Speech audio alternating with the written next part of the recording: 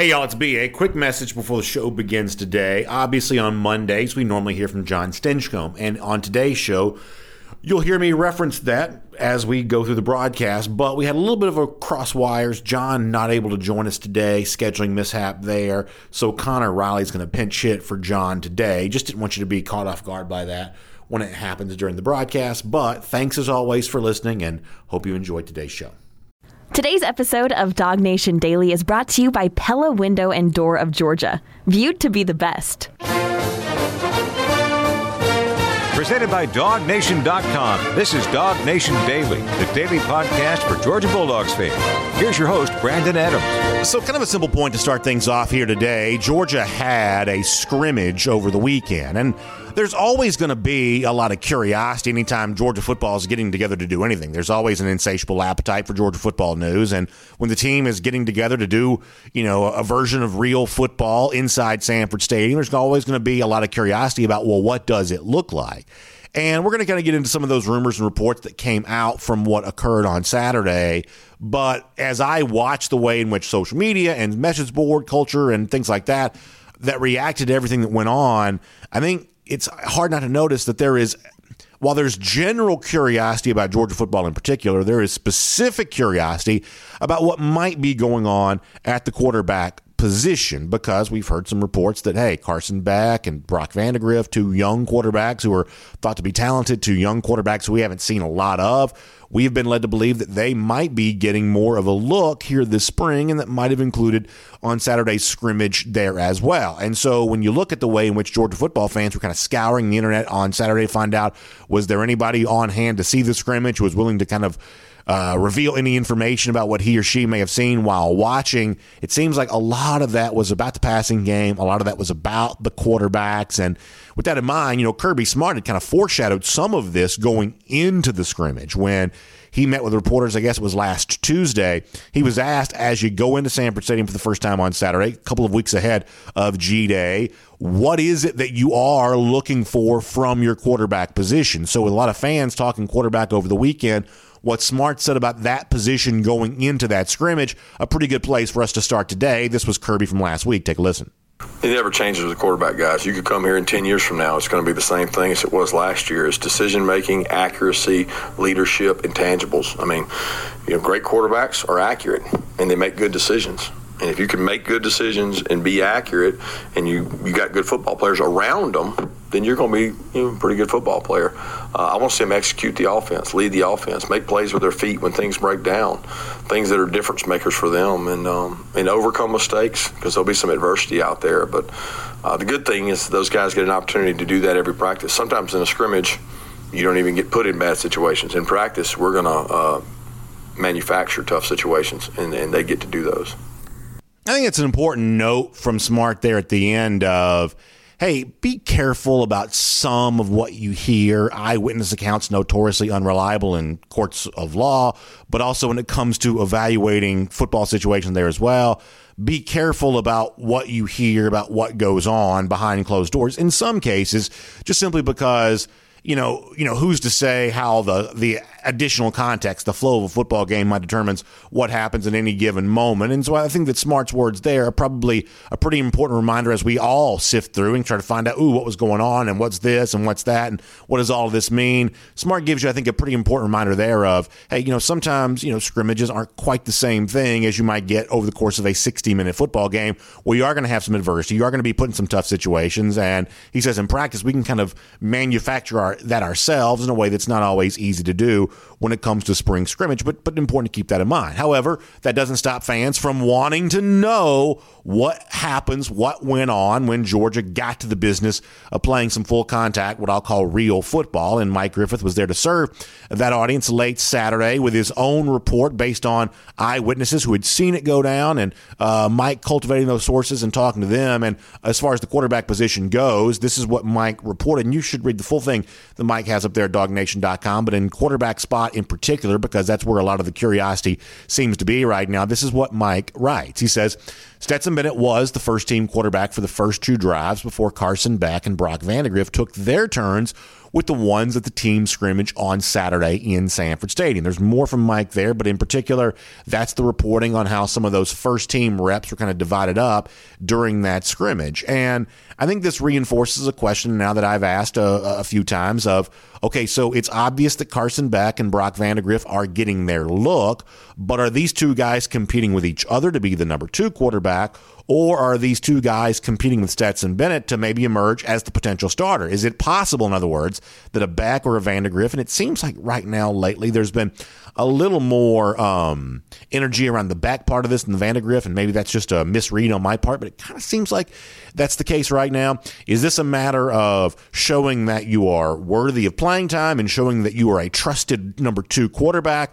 Or is this a matter of maybe with Bennett ceding some of these number 1 reps that one of these other 2 quarterbacks could eventually overtake and become starting quarterback? In other words, is this business as usual where Georgia has a returning starter at quarterback and there's very little intrigue about all of that, and whatever happens in the spring is going to ultimately prove to be not all that consequential because this was always what it was for last year, Stetson Bennett's team, and that's destined to also be true here in 2022? Or is the possibility this is not quite business as usual, and much the same way that Kirby Smart made a slightly unorthodox decision last year of replacing his starter from the beginning of the season during the season, and then at a certain point never looking back and just riding Stetson Bennett all the way to a national championship? Is there another unorthodox decision potentially on the horizon here for the 2022 season there as well? And here is kind of just the sort of simple, kind of small point I want to make about this. Obviously, I think right now it's a little too early to know any of that. But if something unusual is on the verge of happening at quarterback, it likely won't remain a mystery. And this is one of those things where I think it's important to know that sometimes how people assume Kirby Smart is actually slightly a little bit different than how actually Kirby might be. In other words, I think some people kind of seem to think that Kirby Smart is secrecy at all costs, that there is never a moment to reveal anything, intentional misinformation even, to keep the public from finding out what the real truth actually is. And listen, I certainly understand that. Kirby can be sometimes combative with the media for whatever reason, or, certainly he does kind of value secrecy to a certain extent.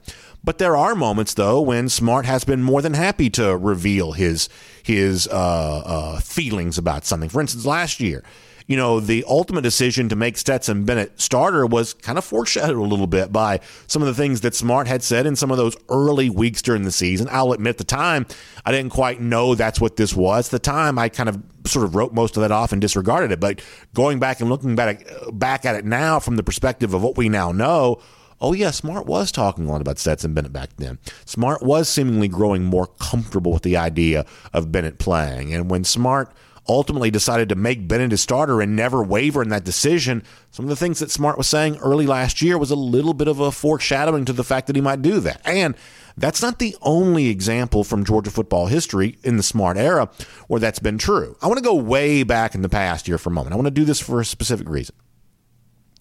And that specific reason is to remind you of this, that if Kirby Smart believes that a Carson Beck or a Brock Vandagriff is good enough to overtake Stetson Bennett, he will eventually tell us. He will say it probably or hint at it very aggressively before this spring practice is done. And if he doesn't, that might mean something there as well. Because if you want to go back to the summer of 2017 for a moment, this is before the 2017 season.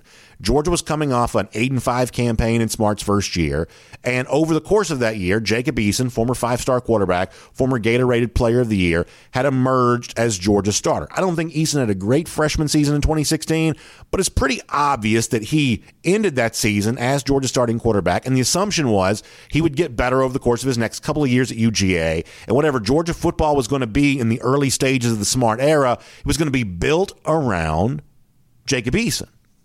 Lo and behold, Jake Fromm showed up. Do you remember this? Fromm showed up as an early enrollee from the class of 2017. And none of us knew at the time that Georgia would win the SEC that season, that Jacob Eason would get hurt, that Georgia would make the college football playoff. All of the cool things that were about to happen for Georgia were very much unknown, and very few people would have predicted that was on the way to happening. At the time, all we knew was Georgia was trying to take a step in year 2 of Kirby Smart, and the assumption was that Jacob Eason was going to be the quarterback who took that step. But boy, Smart spent a lot of time that offseason talking up Jake Fromm, showing his comfort with Jake Fromm. Let me give you an example from a press conference in that sort of offseason of 2017, where even with an entrenched starter in Jacob Eason, Smart was talking plenty about Jake Fromm, this from back then. Jake Fromm's a talented young man who's going to come in here and compete. That's why he's here mid-year. He's here to learn, to compete. He has a really good understanding. He was really coached well in high school and played in a system that was complicated from a scheme standpoint and coverage standpoint. So he comes in ahead of your normal average freshman. So he's going out there with the intent of competing for that job and winning over the team. And that's what we expect him to come out and compete and do. In a different interview with Paul Feinbaum, once again during that same 2017 offseason, I don't have this clip to play. It's amazing over the course of time I just lose clips, but I'll read the quote here from you.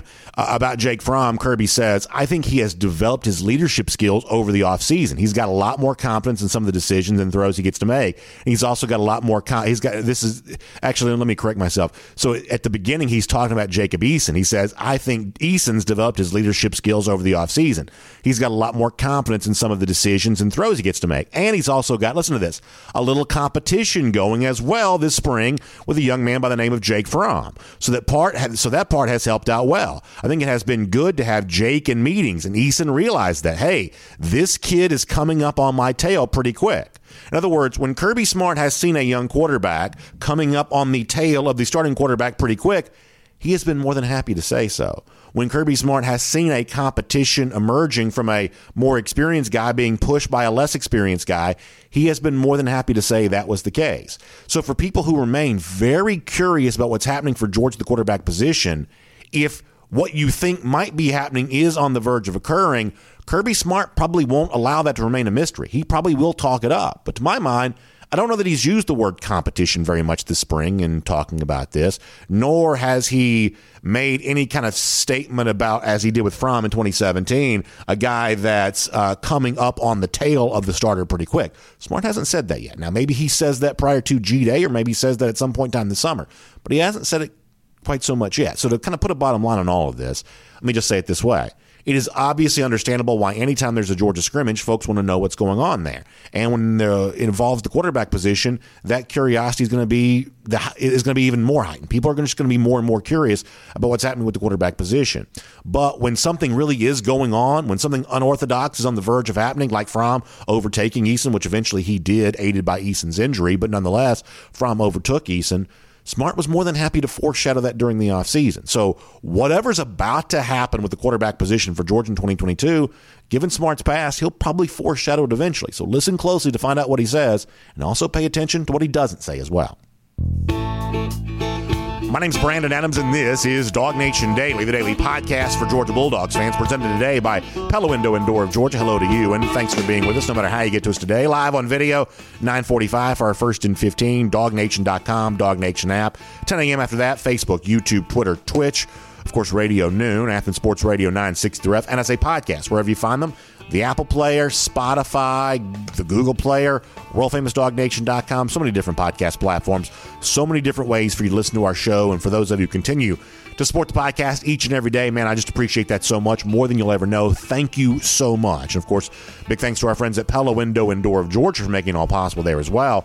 Always great to talk to our friends from Pella Window and Door of Georgia. You know, when it comes to energy-efficient windows and doors, that is a very valuable thing. It's the kind of thing that makes your home feel better on the inside, especially this time of year where you've got like the AC on one minute, you've got the heat on another minute. So you want, whatever you got going on, heat, air conditioning, whatever else, you want to keep that energy inside the house. You want to keep it right there where it's supposed to be. You don't want that getting out and going somewhere else. And that's what Pella Window and Door of Georgia, their very efficient windows and doors allow you to do. Also looks good on the outside too. Curb appeal is always kind of a nice thing. You want those homes looking good on the outside, especially right now when some folks are thinking about the resale value of their home and how much equity they have in their home. Good looking exterior, good looking curb appeal obviously obviously a big part of all of that. And of course, folks have known about that Pella brand for a long time. Look at all the kind of surveys over the years. Folks in the Atlanta area have recognized this as the leading brand for windows and doors for quite some time. And so you can find this out yourself. You can check out any of the spots, whether it be PellaofGA.com/DogNation, PellaofGA.com/DogNation. You can also give them a call, 678-638-1496, 678-638-1496. They've got a great new showroom right there in Duluth. You can go and enjoy that experience and check out these windows and doors yourself, and you can take advantage of great savings there as well, because between now and April 22nd, you can get 50% off qualifying installations or payments as low as $99 a month. So all of that is terrific when you think about our friends at Pella Window and Door of Georgia. They are truly viewed to be the best. All right, we'll get John Stinchcomb here coming up in a moment. Always a fun conversation to have with him on a Monday. Before that, though, I want to talk about something else that Mike Griffith had in his report from the scrimmage on Saturday involving Georgia in the scrimmage, really echoing something that we had talked about on, I guess it was Friday for us, that it seems to have been a very good spring thus far for a pretty big Georgia fan favorite. That's wide receiver Dominic Blaylock, who really showed a lot of promise in 2019 as a freshman and was really a very dynamic force for, Atlanta area high school player back in his days in Walton High School. A lot of folks have cheered for and have liked Dominic Blaylock for quite some time. But Blaylock has also dealt with a good bit of injuries here over the course of the last couple of years, and it has really, you got to imagine, been a very frustrating experience for him. But you also kind of get the impression now that a lot of that may just kind of be behind him. In fact, let me read this to you here for a minute. This is Mike from DogNation.com, Saturday night.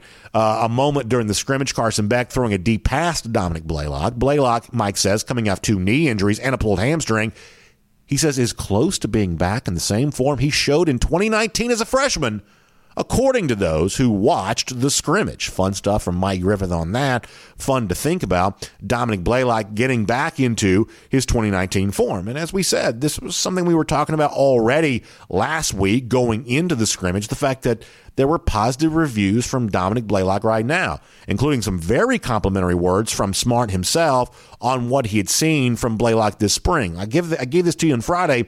Let me give it to you again, though, as a reminder of kind of what's going on here. Kirby on Blaylock, this from last week. Oh, he's wired the right way. This kid came up tough. He's had 2 older brothers that helped, toughen him up. He didn't grow up soft. He's not afraid of contact. He never complains. He just doesn't complain. And if anybody has something to complain about, it'd be him. All he does is work. And, he's probably still not to his electric in terms of vertical speed, but he's really savvy route runner. He does really well in the slot. He just made a play in 2 minutes. That was a big play, a diving catch that set the offense up to win a 2-minute situation. He's getting better and he's getting more confidence in that knee. And I'm excited to see where he goes. But more than anything, I'm excited to see him get out there and play, because our team takes on a lot of his resiliency DNA, and it's something we sell our players on. Sometimes football just gives you really good stories like this. Blaylock, a guy that people like. Blaylock, a guy growing back into the role that makes him so much fun to watch. And there's a key word that Smart uses near the end of that clip, the idea of confidence, that when you have been off the football field and when so much of what you're doing is lateral quickness, lateral movement, the kind of torque that you put on a knee in a situation like that, regaining that ability to believe in yourself, regaining that assumption that when you go out there and make a move and when you put yourself in harm's way, that everything's going to be fine, that you can be the same guy that you've been before. I would imagine there is I can only guess about this, but I can imagine there is a little bit of a psychological hurdle towards getting to that. In fact, when Blaylock himself talked to reporters about this going back to last week, he did talk about the way that he's feeling and the confidence that he's gaining himself, echoing a bit of what Smart himself had said about Blaylock. This was Dom from last week. Take a listen to this. Ever since all the injuries, just trying to keep a level head. And, I'm just trying to keep moving forward, trying to, get back to the best ability I can. And, everything so far is going good, and just kind of keep a good mindset about everything, and everything will go good as it goes. One more from Blaylock here, kind of on that same notion of just starting to feel good about himself, and even himself starting to remember the kind of player he used to be before all these injuries had occurred. More good stuff from Blaylock. Right now, I feel a lot more confident, obviously. I'm feeling great so far. The knee's feeling awesome. I mean, I'm just trying to do, I guess, the best part I can for my team and trying to get back to, where I've been, where I used to be back freshman year. All of this matters for reasons other than the fact that Blaylock is clearly a good football player. He obviously is. But as Smart said, that he thinks when a guy like Dominic is out there, the rest of the team kind of catches some of what Blaylock has, kind of feeds off of some of that intangible quality. And we've said this now a few times over the course of the last few weeks, that when you get to be the level of program the way that Georgia is, it's no longer about finding athletes who are capable of playing this level. That's the baseline level of that's the entry level idea. You have to be an elite athlete to even be in the conversation to play at a place like Georgia, but do you also have the intangible quality go along with that? Do you also have that to add into all of this? And pretty clearly Blaylock's got some of that there going on too. So I would say the reemergence of Dominic Blaylock post-injury, probably one of the most important stories for Georgia here so far this spring. It's fun to watch because it's always a feel-good story anytime a guy comes back from injury, but also for Georgia fans who want to see this program fully round out its wide receiver situation. A guy like this back in the fold certainly helps with all of that too. So on our buddy John Stinchcomb, not going to be able to connect with him here today, but I do want to keep the Georgia football conversation going. So lucky for us, we've got Connor Riley pinch hitting in our producer's chair today, not normally here on a Monday. Gives him a chance to pinch hit on the air here there as well. So we'll get more of your comments later on as part of our R.S. Andrews cool down. But for now, let's talk about spring practice. What happened in the scrimmage on Saturday, what's rumored and reported to have happened, what it all means heading towards G-Day. Let's do that with our buddy Connor Riley right now here on Dog Nation Daily, presented by Pella Window and Door of Georgia.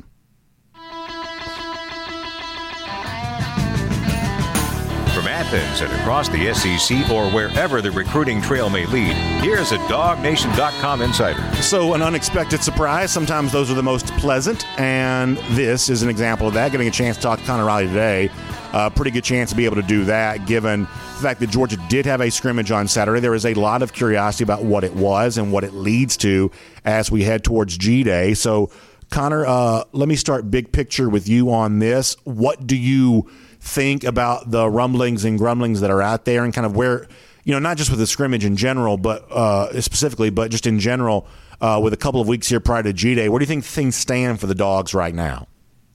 Yeah, I think the big thing going forward with Georgia is just, one, can you mitigate injuries? Because they're really banged up in spots right now that I think are going to prevent them or prevent certain players from sort of making the steps forward. And then, it's encouraging to hear that Dominic Blaylock did really well this weekend.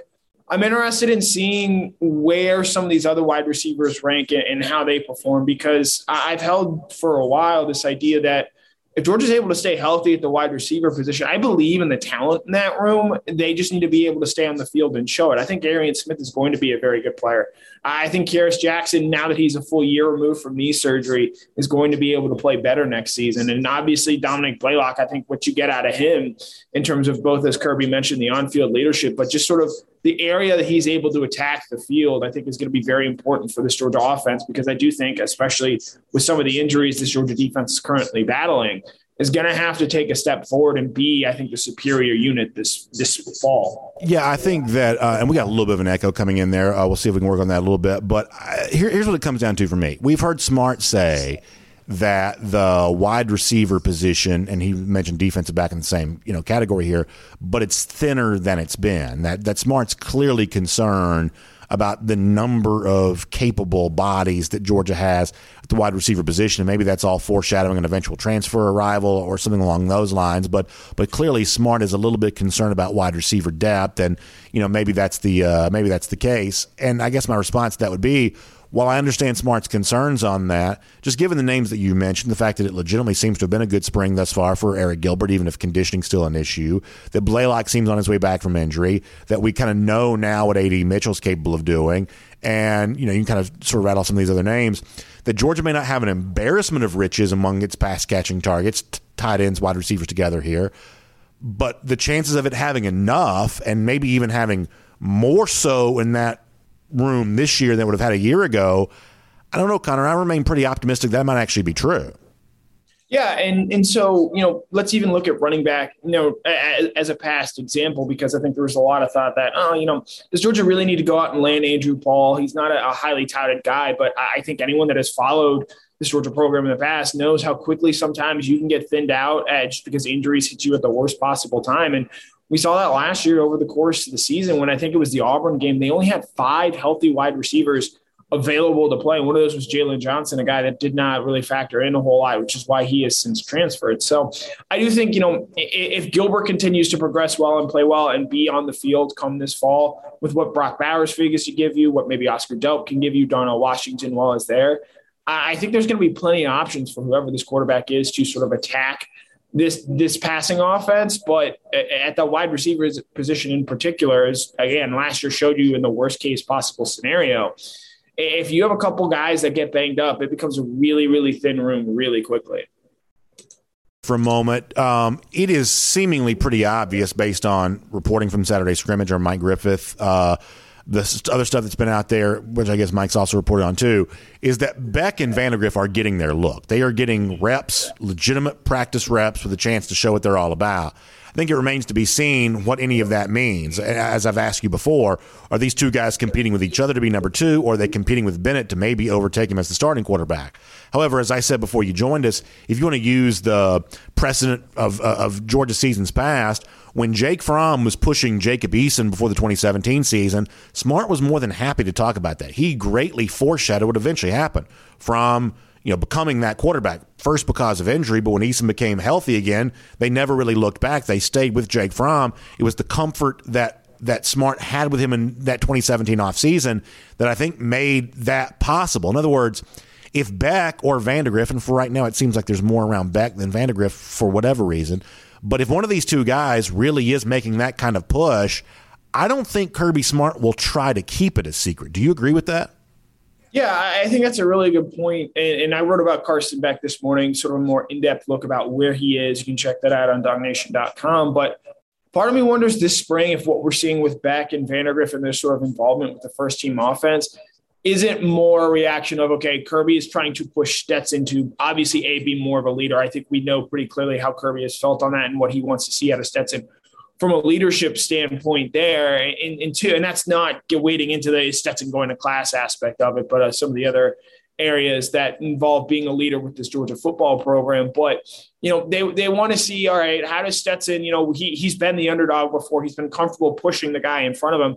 How does he feel being chased now? How does he feel being hunted? And so I think this spring with Stetson, you want to see him take those steps that you would expect a returning starting quarterback to take to put a stranglehold on this position, while also Georgia does have to do its due diligence and finding out what it has in Carson Beck, what it has in Brock Vandagriff, because we've seen in each of the last 2 seasons with Georgia, their starting quarterbacks have not been able to stay healthy and make it through a full season. And that's just the reality of college football, especially where you're playing in a physical conference like the SEC. And so while Stetson, for the most part, has been able to avoid injury, that might not always be the case. And there could obviously be a situation where we need to see what Carson Beck and Brock Vandagriff look like under center for this team. So I think spring is the perfect time to do this. But at the end of the day, I do still sort of tend to side on the side of they're doing this to push Stetson and see what they can get more out of Stetson. And this is a truly open competition. Otherwise, I think Kirby Smart's words about Stetson Bennett would have been a little bit more pointed towards that. Well, how about that with the words about Bennett the other day? Some people have, kind of wondered what that was all about. I've said before, I wasn't really too scandalized by the, hey, we want you to make better decisions, want you to be a leader on and off the field. To me, that didn't seem all that different from some of what we've heard from Kirby Smart in the past. How much do you think Smart's words about Bennett this spring factor into this conversation that we're having right now? For me, I don't know that feels all that different than what we typically hear from Kirby Smart. Do you make much out of that? No, because I think if you look at Stetson last year and in certain situations, he ball security has always been an issue with Stetson Bennett. You can even go back and hyperanalyze that national championship game where he did have the fumble there in the fourth quarter, and it set up Alabama's only scoring drive of that play. And so I do think on the one hand, he made big strides last season in having fewer interceptable passes, only threw 7 interceptions through the course of last season. And at the same point in time, with the reality of football, Georgia's a little bit lucky that wasn't, say, 10 or 11. And so I think that's something where we've known where, this idea that Stetson Bennett is a game manager and is limiting your offense in terms of that is just categorically untrue. That's telling me that you haven't watched Stetson Bennett play and perform. He's going to make risky plays and risky passes. Sometimes that works out. Other times that leads to turnovers. And so I think the big thing with his game going forward is how can he still maintain and make those wow plays, those, that deep shot to Ladd McConkey in the win against Auburn, that 40-yard touchdown pass in the national championship game to Adonai Mitchell, while also cutting out those turnover plays. And at the same point in time, Stetson Bennett's in his 6th year. He's, I think, 24 years old. I think by now he should be used to some hard criticism hearing it from Kirby Smart. So the fact that Kirby chose to use the word boneheaded there, I'm not all that scandalized by, because I can guarantee you Stetson Bennett has heard much harsher words on the practice field when making those types of mistakes than what Kirby Smart said in a press conference. Yeah, I completely agree with almost all of that. Let me do one more thing on this topic, then I want to shift gears in the time that we have left. And I hate to use a word like fair, because to me, fair is sort of a loaded word. Life's not fair. But I don't know that Georgia owes playing time on the field, either Beck or Vandagriff in 2022. But I do think it owes him some practice time. It's like if you're Carson Beck and you come to Georgia and let's say this is your 3rd year in the program, if you're not getting any kind of significant long look in practice, I do think a guy like Beck has a right to say, hey, are you ever going to examine what you have in me? Are you ever going to look at that? It's one of those things where if Georgia wasn't giving these reps, these snaps to Beck right now, I don't know that they're doing right by him on that. Same thing for Vandagriff going into year 2. This is a guy that could have gone a lot of different places. He's a 5-star quarterback. So getting a longer look now that he's been on campus for a year, there's an element of that that's just sort of fair. Now, if they don't do anything with that, if they don't overtake Stetson Bennett, then at that point in time, you let the chips fall where they may, and they can stay in the program, they can go somewhere else, they can do whatever. But Georgia, I think, does at least owe them some practice reps, and that's what it's giving them right now. It's really their job to make the most of those reps when they get them, and that seems to me to be what's happening right now. They are getting their chance, and we will find out. In some case, we'll see this with our own eyes come April 16th, but we will find out how they utilize those practice reps, and that appears to be, to me, what we're in the midst of observing right now. Right, and that's not true of just the quarterback position, but that's everywhere. Look at tight end last season. Brock Bowers was behind Darnell Washington, but he was still getting valuable reps with that Georgia offense, and that ended up paying off when Darnell breaks his foot to start the season, and John Fitzpatrick is also nursing a foot injury there. So that's exactly as you just outlined what spring practice is for. It's for getting young players reps. That way, come the season when they're probably going to be forced into a situation where they haven't practiced 100% of the time with those first-team reps, they're going to at least be somewhat comfortable with the vocabulary and things that they're being asked to do from this Georgia team. And then from there, they build off of that. So, again, I'm not saying Carson Beck or Brock Vandagriff are going to start game 1, game 3, game 5 for this Georgia team. But I think you need to find out what you have for them. And let's point out as well, this is Stetson Bennett's last year at Georgia. I feel very comfortable saying that. He's not going to pull a 7th year of Van Wilder out there and come back for that. So a year from now, Georgia is going to be looking for a new starting quarterback. Does that come from the portal, or is it a guy they already have in-house in Beck and Vandagriff? By how those guys perform this spring, they're going to be a lot more informed about what they're trying to do a year from now, where, quite frankly, and again, projecting this far out is foolhardy, but with what they potentially have coming back, I do think the 2023 team might be better set up for a national championship than what this 2022 team currently has. I don't want to get too deep in the weeds here, but I do want to follow up on one of the things you said there, which is that, hey, it's no different than any other position. But in my mind, it kind of is a little bit different than other positions in that, at least to me, having not been a player, not been a coach, maybe I'm incorrect on this, but it just seems way easier to get practice reps for players other positions because, A, you are playing multiple tight ends, or even some of the reps that you're doing in a non-scrimmage situation probably resemble more actual game action the quarterback thing does, where so much of the quarterback is how well do you run the entirety of the offense, and a 7-on-7 drill or a play polish pass drill is not going to show you that. There's only so many reps to go around where I'm the guy in charge of an offense and I'm leading an 11-on-11 situation that you do have to manufacture those opportunities, and there's never going to be enough practice time or even practice fields, practice players available to conjure that up for everybody, that you do have to make a concerted effort to get a quarterback practice reps in a way that you don't have to do that for players other positions because they're just more easily integrated into what's going on. Do you agree with that? Yeah, I think that's a fair way to put it. And I would, further that point in saying, I think spring's really the time where you're not worried about, okay, well, I'm taking away first team reps from, say, Stetson here. What kind of long-term effect is that going to have? Whereas, as you point out, other positions, you're already able to rotate and move other guys. Kirby Smart made the phrase manufacturing situations or manufacturing adverse situations. And I think that's something you can absolutely do in the spring. But once you get to August and August 1, you are sort of on a different time crunch. And there it is very much more, I think, sink or swim, whereas in the spring you can build confidence and build things out at that position in a way that you're not able to do so come the month of August. All right, very quickly here, and then I promise we'll change the subject. I'll be willing to make a prediction. I don't think Beck or Vandagriff outplay Stetson Bennett on G-Day.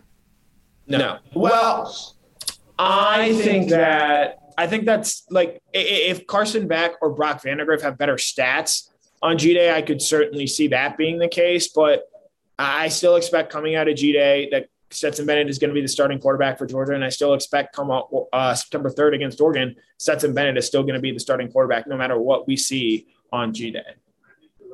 My prediction, I really am gearing it to, there's a lot of curiosity to see Beck and Vandagriff on G-Day. I believe in both these guys as prospects, but if it's a roulette wheel, I'm going to put my chips down the idea that I think that Bennett's still the better performer on G-Day between the three. Can I ask you, do you think that is because Bennett just goes out and plays that well, or do you think that maybe the Georgia coaching staff might, try and gear up or gas up Stetson's numbers that day, and conversely maybe try and hold back what Beck and Vandagriff do? I am certainly here for spring game conspiracy theories. I'm absolutely here for that. I guess my thought is to go back to the point I made off the top of the show. I just don't get the sense we're on the verge of a sea change here. I mean, I just don't. I don't get the sense yet that one of these guys on the verge of overtaking Stetson. There's obviously a pocket of Georgia fans who kind of want that to be true because they don't want to admit they were wrong a year ago. At least in some cases, that's what this is about. But I just don't get I don't get the sense yet we're on the verge of seeing this happen. Maybe over the course of the next 2 weeks, I'll be proven wrong on that, or maybe over the course of the next 2 weeks, I will hear some of the evidence that I'm listening in to see if I'm going to hear. But as of now, to me, this is not a thing yet. Do you think we have, coming out of spring practice and coming out of G-Day, a clear idea of who the number 2 quarterback for this Georgia program is? That's a good question, and I don't know the answer to that. I would say that most programs would try to prevent that from being true because of the obvious reasons of you don't want the odd man out to be shopping around. So if Kirby is conventional here, like a lot of coaches would be, he'll certainly portray it as it's close between these two. And do you agree with me that for whatever reason, the online chatter, the whisper campaigns, the whatever, it seems to be more in favor of Carson right now than Brock Vandagriff, and that could be all false positive. It could be listen, telephone game rumor mill is not always correct, but do you agree that the chatter is just louder around Carson right now than it is Brock Vandagriff? And do you think if that's true, it means anything? So I don't think it means anything. I think part of it is because Carson is a year older. He has a year more experience in this system. Two, Aaron Murray sort of touched on this when we had him on last week. Brock Vandagriff has changed his throwing motion this spring, and I do think that's long-term going to play out well for him. But in the time being, the changes that you have to make with everything else that Georgia is asking its quarterbacks to do right now, seem to, have Brock taking a little bit more time in terms of getting comfortable with that new throwing motion in addition to everything else that he has to do. And that is probably also the reason why I think Carson seems a little bit ahead of Brock right now. A little bit of time left. Let me go to the other side of the ball. Totally different subject for a moment. I think one of the more interesting players for Georgia this spring is Jamon Dumas-Johnson. They call him Pop, and a lot of folks have said good things about him. And Connor, here I guess is what I'm kind of curious about. And I think at some point in time I may try to examine this more on the show a little bit. If you look at the 2 best single seasons for Kirby Smart, 2017, win the SEC, make the college football playoff, 2021, win the national championship. Butkus Award-winning linebackers were a big part of the story there that year. Now, this could just be a coincidence. Maybe it's just good to have great players no matter what position they play. Or maybe it's one of those things of, hey, a great defense, a great defensive-minded coach is made even better when you have that great linebacker, field general, but also making plays in the middle of the field. So if that's the case, then obviously that puts a huge spotlight on a guy like JDJ for the upcoming season, or Pop, as everybody else kind of calls him here, of when you look at 17 and 21, how much of a coincidence is to you that there's a Roquan Smith and Nakobe Dean on those great teams? And obviously Quay Walker's climbing up draft boards right now too, really climbing up draft boards, it seems like. But the point is, how important is the interior linebacker position for Georgia in 2022 based on what happened here in 2017 and what happened here in 2021? Yeah, I think it's pretty clear, that with a Kirby Smart defense, and I say Kirby Smart defense because Mel Tucker was a defensive coordinator when Roquan Smith was doing his thing in 2017. Dan Lanning was doing the defensive coordinating when Nakobe Dean was starring last season. Those guys ran two completely different defenses. And now going forward, I do think it's going to be more of a Glenn Schumann is seen as your defensive coordinator, defensive play caller, so to speak. I think even with all that change at the end of the day, and look back at those great Alabama teams, Reuben Foster, C.J. Mosley, Rolando McClain, all those had stellar inside linebackers. And so I do think that is something that Kirby has identified. And really interestingly enough, JDJ is probably the guy that sort of breaks away from that mold the most in terms of, Nakobe Dean was dealing with Roquan Smith comparisons from day one when he arrived at Georgia. Roquan Smith was a top 50 overall prospect in his respective recruiting class and a big time win for Mark Richt there.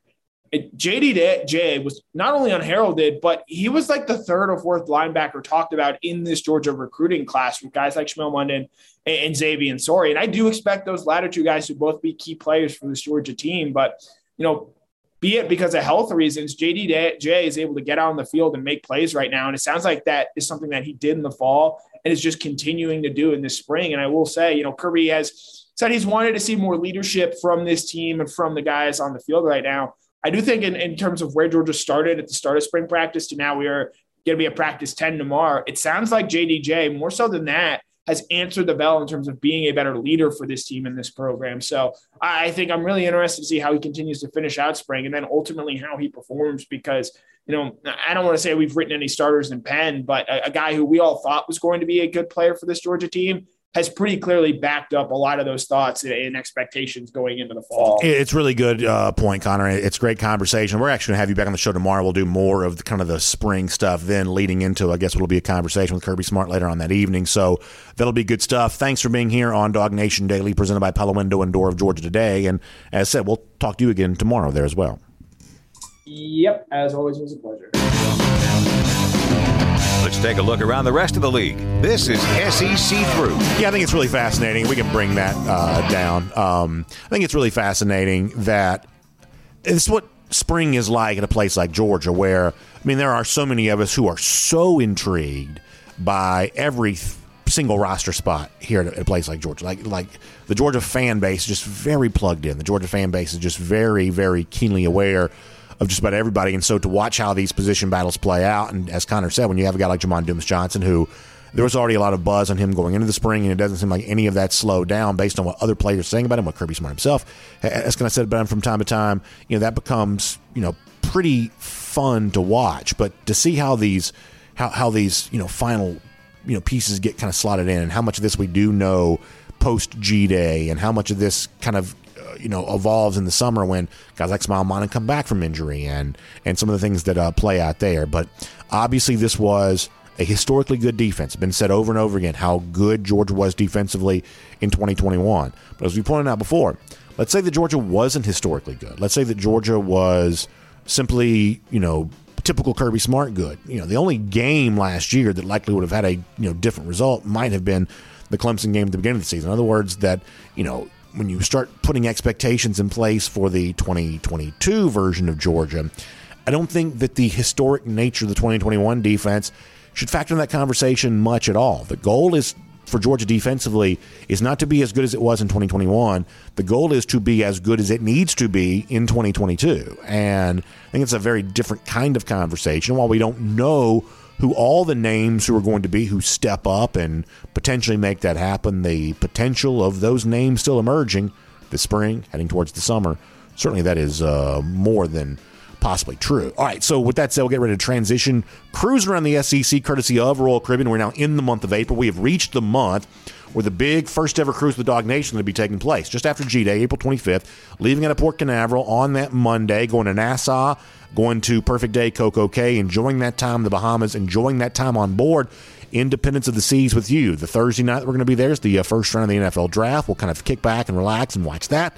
They're on board. We'll do that from Playmaker Sports Bar probably, and Just so many fun things to do on board Independence of the Seas, great specialty restaurants, really cool, amenities, the pool decks and the entertainment, the dining options. There is just so much to do on board a Royal Caribbean cruise ship. Independence of the Seas, one of the best ships in the fleet. And for those of us who are kind of in this Atlanta area, it is incredibly convenient to get to. A very easy drive right there to Port Canaveral, just down the road from Orlando. Easy to get to. Just a wonderful experience. We're going to do that with you. So still a little bit of time for you to be on board with us. Go to dognation.com. At the top of the page, there's a link to click into to the Dog Nation Cruise to find out more about that. Or you can go to dognationcruise.com and find out more information about this there as well. It's just going to be a great time, and can't wait to have all of you on board for it. So transitioning here now, SEC through, cruising around the SEC, courtesy of Royal Caribbean. So the news did come out, as expected, Friday afternoon, that reclassified five-star defensive line prospect Lebbeus Overton did commit to Texas A&M. It's not unexpected. By the time he was ready to make that announcement, most folks had kind of figured out that's where he was going to go. And the conversation now kind of shifts to, wow, can you believe all this talent that Texas A&M kind of has in that defensive line situation? Now, I guess at Georgia, as Jeff pointed out on Friday, there had been some chatter that maybe Overton would have been recruited as kind of an outside linebacker here at UGA, but, the recruiting industry kind of has him tabbed as a defensive lineman, and then A&M's got a lot of those right now. And obviously that's work for them to do. And then it also leads to the conversation of, well, boy, Jimbo Fisher better win with these guys. That's a lot of talent, spotlight on him. And a lot of the pro Aggies folks, I even saw some media types saying that this weekend, as of, well, of course you'll take the pressure that comes with getting the elite players because you want the elite players. And I do kind of believe that's true. I think that's probably accurate, that you'll take the extra expectations because you want the players. After all, in the college football playoff era, which now dates back to 2014, there hasn't been a number one recruiting class in that era that hasn't eventually been a part of a national championship. Georgia getting that done in 2021. So it is certainly a good thing to have good players, even though the good players, good elite talent, brings more expectations along the way. However, and listen, I say this as a person who's argued for Jimbo Fisher. I believe he's a pretty good coach. I thought spending big bucks to bring him to College Station was a pretty good investment by Scott Woodward, who made it at the time, who's now LSU AD, but was A&M AD at the time. That to me made a lot of sense. But here is the thing you got to point out. There have not been a lot of on-field results for Jimbo Fisher at Texas A&M yet. In fact, in 2020, I argued for A&M as a playoff team. I think A&M should have made the playoff in 2020, but they didn't exactly validate that opinion very well by how they played in 2021. Yes, they beat Alabama, but as folks have pointed out, the Alabama win for A&M was really kind of the outlier. I believe it's the only ranked opponent they beat all season long. And offensively, it was really, and it's so hard to understand this. Zach Calzado had a great game against the Crimson Tide. Never really matched that again. He's now at Auburn. He's a little bit banged up right now, but it's not even obvious he'll be the starting quarterback for the Tigers here later on this fall. And yet, against Alabama there that day, he just was unstoppable. But A&M did not really match that in any other game. That ultimately, a lot of folks kind of recast that 2020 season when Alabama made a push towards the top five, thought it should have been the playoff. Oh, that's a lot of close wins. You weren't very great, very good offensively for the totality of this 2021 season. You weren't very good offensively either. They have not cultivated playmaking wide receivers very well under Jimbo Fisher, have not really found the great quarterback yet under Fisher. Maybe Max Johnson changes that this year. Maybe it's Haynes King. The point here is that while I generally kind of understand why the A&M folks laugh at those who ask about increased expectations because of the recruiting success that A&M has enjoyed, it is still fair to say that based on on-field results alone, it's not obvious how Jimbo is going to respond to those expectations in terms of producing a 10-win season, playing better against not just Alabama, which they beat a year ago, but against the LSUs and against the other the rise of Arkansas, the other SEC West teams that are kind of fighting for that same seat at the table. Going to be fascinating in that division here this season, but no doubt A&M is a recruiting juggernaut here at the moment. I thought the Duke-UNC, this is not an SEC story, but it was obviously a big event on Saturday. I thought Duke-UNC for the national semifinal on Saturday night was just great television. It was as plugged in, as locked in on a college basketball game as I've probably been forever.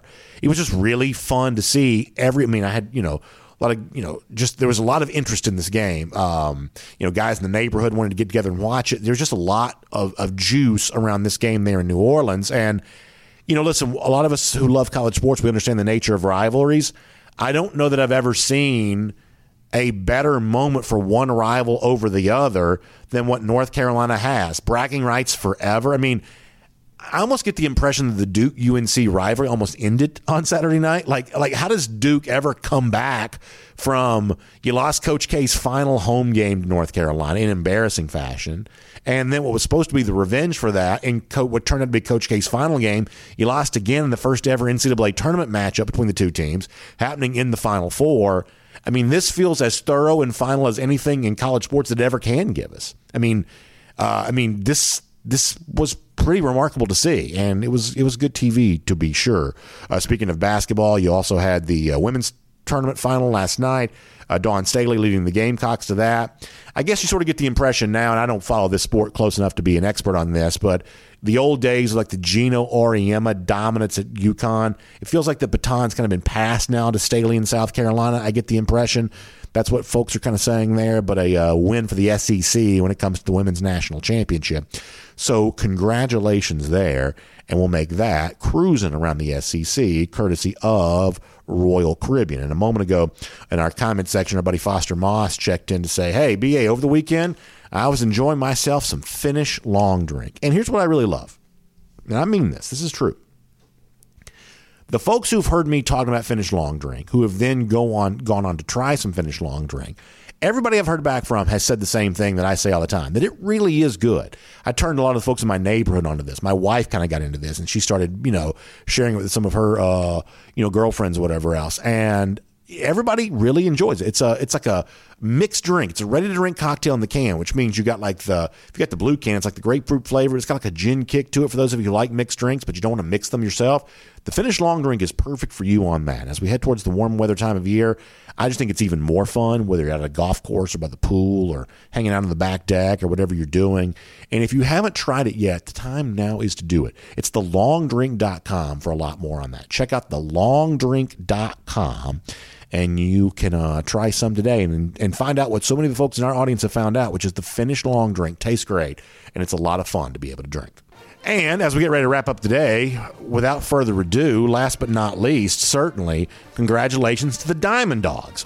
How about that, taking a series sweep from those lousy, stinking Gators over the course of the weekend. Our buddy Mad Dog, who's always on the spot when it comes to these kinds of things, will also step up and earn golden shoe honors again because he gives you the Diamond Dogs logo there, sweeping that dirty floor with the Gators, and don't fail to notice the tears streaming down the face of that lousy, stinking Gator right there. I told you on Friday, I've gotten to where I almost enjoy seeing Georgia beat Florida in non-football sports more so than football because Florida and some of these other SEC teams have come up with this narrative of they're so sophisticated they care about all sports, whereas like rednecks at Georgia only care about football. So when you can beat Florida in a non-football sport, it's almost more fun to me.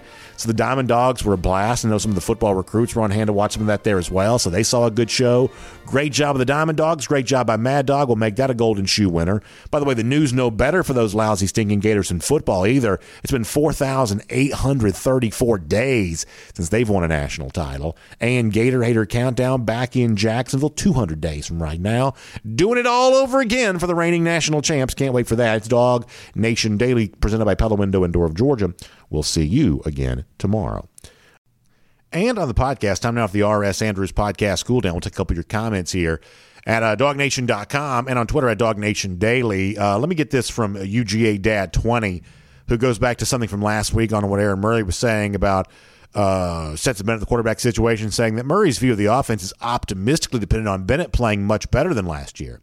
But that, I mean, improving his accuracy, his understanding of the offense and the second and third reads and being able to throw the whole field, including the middle of the field. Stetson Bennett has mastered the 9 route and the dump-off routes, but the rest of the field is vastly underutilized. BA taking a victory lap on Brock Bowers at wide receiver is a bit premature. Well, I was kind of joking about that. I was mostly just defending myself because some of y'all, especially in the Dog Nation comment section, kind of ripped me on that. He says in his podcast, he initially promoted Bowers to full-time wide receiver. He could probably do that, but then he's taking game reps away from the other 6 wide receivers while leaving the tight end position thin. Now the assumption was that Gilbert was going to focus at wide receiver. That's what he came to Georgia to play, and that's what he wanted to play. UGA Dad 20 goes on to say the word wasn't out yet that his weight had ballooned up to 255 pounds. Gilbert's work in progress all summer as he learns the offense, better defines his role, gets in game condition. Can't imagine that Brock Bowers' results could be better than what was achieved last year with how he's used. Yeah, I was kind of mostly joking about what I said about, the victory lap on the wide receiver thing, although I do think it's important I think the entire conversation is important to view from this lens. The reason why I initially said, hey, maybe you should consider Bowers a wide receiver, and I do stand by that, is because if you look at his productivity a year ago, he was essentially as productive as virtually any receiver in this league. The only receiver that had obviously better numbers was Jameson Williams. I probably would have taken Treylon Burks over him, but if you gave me a choice between Brock Bowers and John Mechie, there's no way I'm taking Mechie over Bowers a year ago. That Bowers last year was probably already the second or third best receiver in this league, despite the fact that he was, technically a tight end. And so I just think that's an important thing to keep in mind in terms of how the offense was. As far as the Bennett stuff goes, I think if Stetson Bennett plays exactly as well this year as he played a year ago, I think that's probably pretty good for UGA. I do. And listen, that's not to say he doesn't have things to work on, things like that. Pretty much everybody does. But, I think that Bennett set a pretty high bar a year ago. And this kind of came up in one of our other comment sections today, which is, hey, maybe Beck and Vandegrift have higher ceilings. There's reason to believe they might. But it is also the kind of thing that I would approach with a lot of skepticism, that somehow the higher ceiling means they would likely achieve the baseline level of results that Bennett had a year ago. The ODC writes in about Dominic Blaylock. He says everything that he's been through, he has a right to be confident, praying that he breaks out. Yeah, ODC, I feel very much the same way about you with that. Looking forward to seeing what he does. And we'll finish with this. Our buddy Fantastic Six weighs in on the team in the East that's going to be the most challenging for Georgia. Well, by virtue of end-of-season record, the answer to that question would probably be Tennessee. They are the one that's going to be, the ranked the highest in the preseason rankings, and they're going to get a decent amount of buzz here. I would say that it's the SEC opponents that Georgia plays on the road, though, that might be slightly more interesting here. In particular, probably Kentucky, even though South Carolina's preseason top 25. Georgia plays them on the road in September. It's actually Lexington in November, where sometimes it's cold, and Georgia's last trip there wasn't exactly a thing of beauty.